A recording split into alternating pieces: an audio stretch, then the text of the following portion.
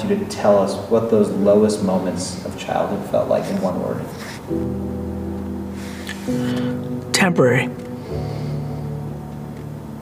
Absolutely temporary.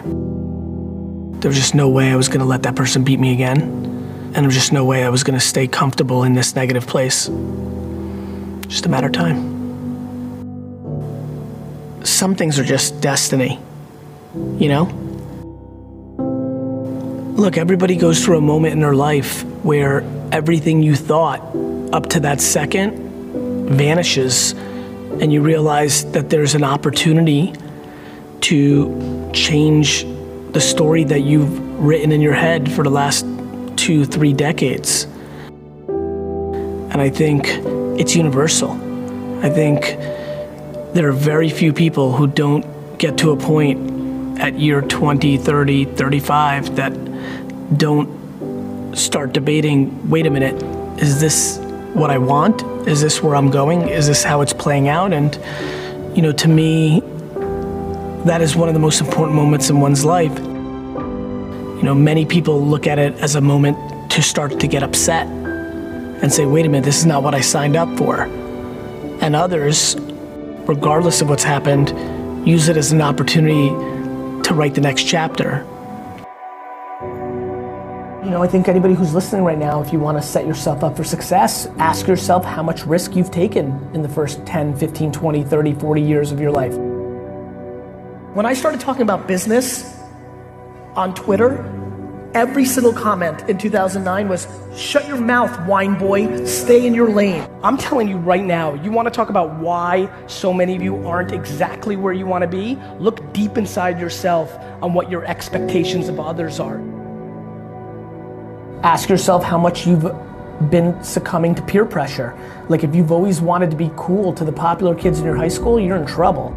The amount of people in here that have a job they hate and they buy things they don't care about to impress people they don't give a fuck about scares the shit out of me.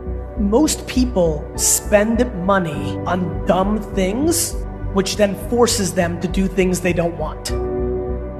Long before I became the wine guy on YouTube and Twitter, I was a businessman. And I think if it's your truth, there's a very big difference between being an entrepreneur and a successful entrepreneur.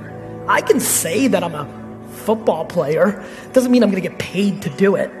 And so I think the truth, I think it's unbelievably exciting for me. It feels warm in my heart that the thing that I've seen consistently, analyzing this every second of my breathing day for the last decade, has been whatever your truth may be, as long as it is actually your truth, you will always over-index.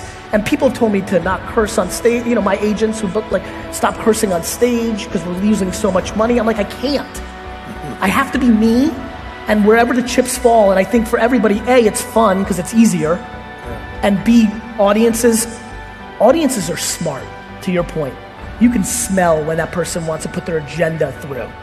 And so I think the truth, which is a very exciting answer to this question, the truth is undefeated.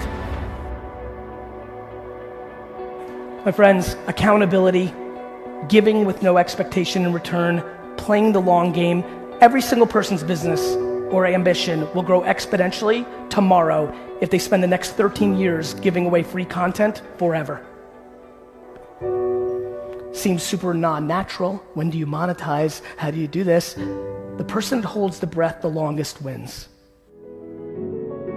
Until this room redefines success into waking up in the morning and being happy versus money, we will be in a bad place. Think about two core things, in my opinion. One, you have to, at all costs, not beat your own self up with yourself. At all costs. It's huge. Yeah. You need to really be your own biggest fan instead of critiquing everything. Number two, moments in time. You've got to wrap your head around how young you actually are. You have to wrap your head around how early in the process this is and how this is just a very small moment in time. 400 trillion to 1. I just want everybody to hear this. This is the reason I'm happy 24/7, 365 for the rest of my life. 400 trillion to 1. The odds of becoming a human being. You might not like the human being situation you ended up in, but let me tell you this. Your mom might have grabbed another glass of wine and you never would have been. I mean, 400 trillion to 1. I've never seen anything that scares me as much as sitting with somebody in their 80s or 90s who spends all their time talking to me and not what they did, but what they wish they did. And in that, there's something that I think can really work here, and here's what I mean by that. I believe that if everybody in this room had a better relationship with understanding time, they could be much happier. I feel like people are grossly impatient. I don't think that people that are 55 years old realize they have 20 more years of executing in a world where they grew up as kids and 55 seems so old and people were dying at a different age and retiring at a different age. I think if you actually saw regret up close and personal for one day, that a lot of the things that you're not doing, that it could scare you into doing it. I live a life already where people email me on a tactical level the regret that they wish they listened to me around this, that, or the other thing 3 or 4 or 5 years ago. You know, it's funny. It's really hard to ask a giraffe to be a penguin or vice versa. And so one thing that's become much more obvious to me as I've gotten older is like, wow, DNA is powerful. Like, I'm so comfortable with no and losing and fear, but I'm so empathetic to people that aren't. And this will surprise a lot of you that maybe follow me, I'm unbelievably comfortable with aggressiveness and candor and binary talk on stage, but one-on-one, I've really struggled over the last 25 years as an executive with radical candor and shooting it straight because I'm so optimistic and I'm always trying to fix it. And so that's taken me a lot of work. And through that work, I'm like, okay, you know, there's the things that come natural and there are things that aren't. If you grew up in a framework with parents or customs that really desperately overvalue outside affirmation, the opinions of your parents' parents or siblings, because you come from let's call it what it is, an immigrant background where there's a huge commonality there. School, you were so deeply bought into school that the short-term affirmation of every 90 days with grades and report cards made you comfortable. It's very hard to then go into, hey, this is what you should learn from entrepreneur land. Like, don't worry about it, it's all gonna be fine. That's very hard. You've fully built yourself as an animal to completely value outside judgment that is not based on the market, but based on another human being. That's what I'd like people to learn, which is like, hey, like, what are we doing here? You've won the 400 trillion to 1 lottery of being a human being. Do you really wanna live with regret? Like, do you not understand that the internet is the greatest optionality in the history of mankind? That our grandparents and everybody behind them had nowhere close to the options you sit with today? And really, like, what are you valuing that's making you conform into doing something that doesn't make you happy? Your current overhead? So sell your home and rent. That sounds crazy. You know, when I started talking about like, hey, in the pursuit of happiness, would you consider selling your home and renting? I mean, I got destroyed in the comments sections and a lot of the play, like that I'm some horrible person. I'm like, how is living your life to pay the bills that you've created for yourself? That's all that humans do are create their own jails and then live within it.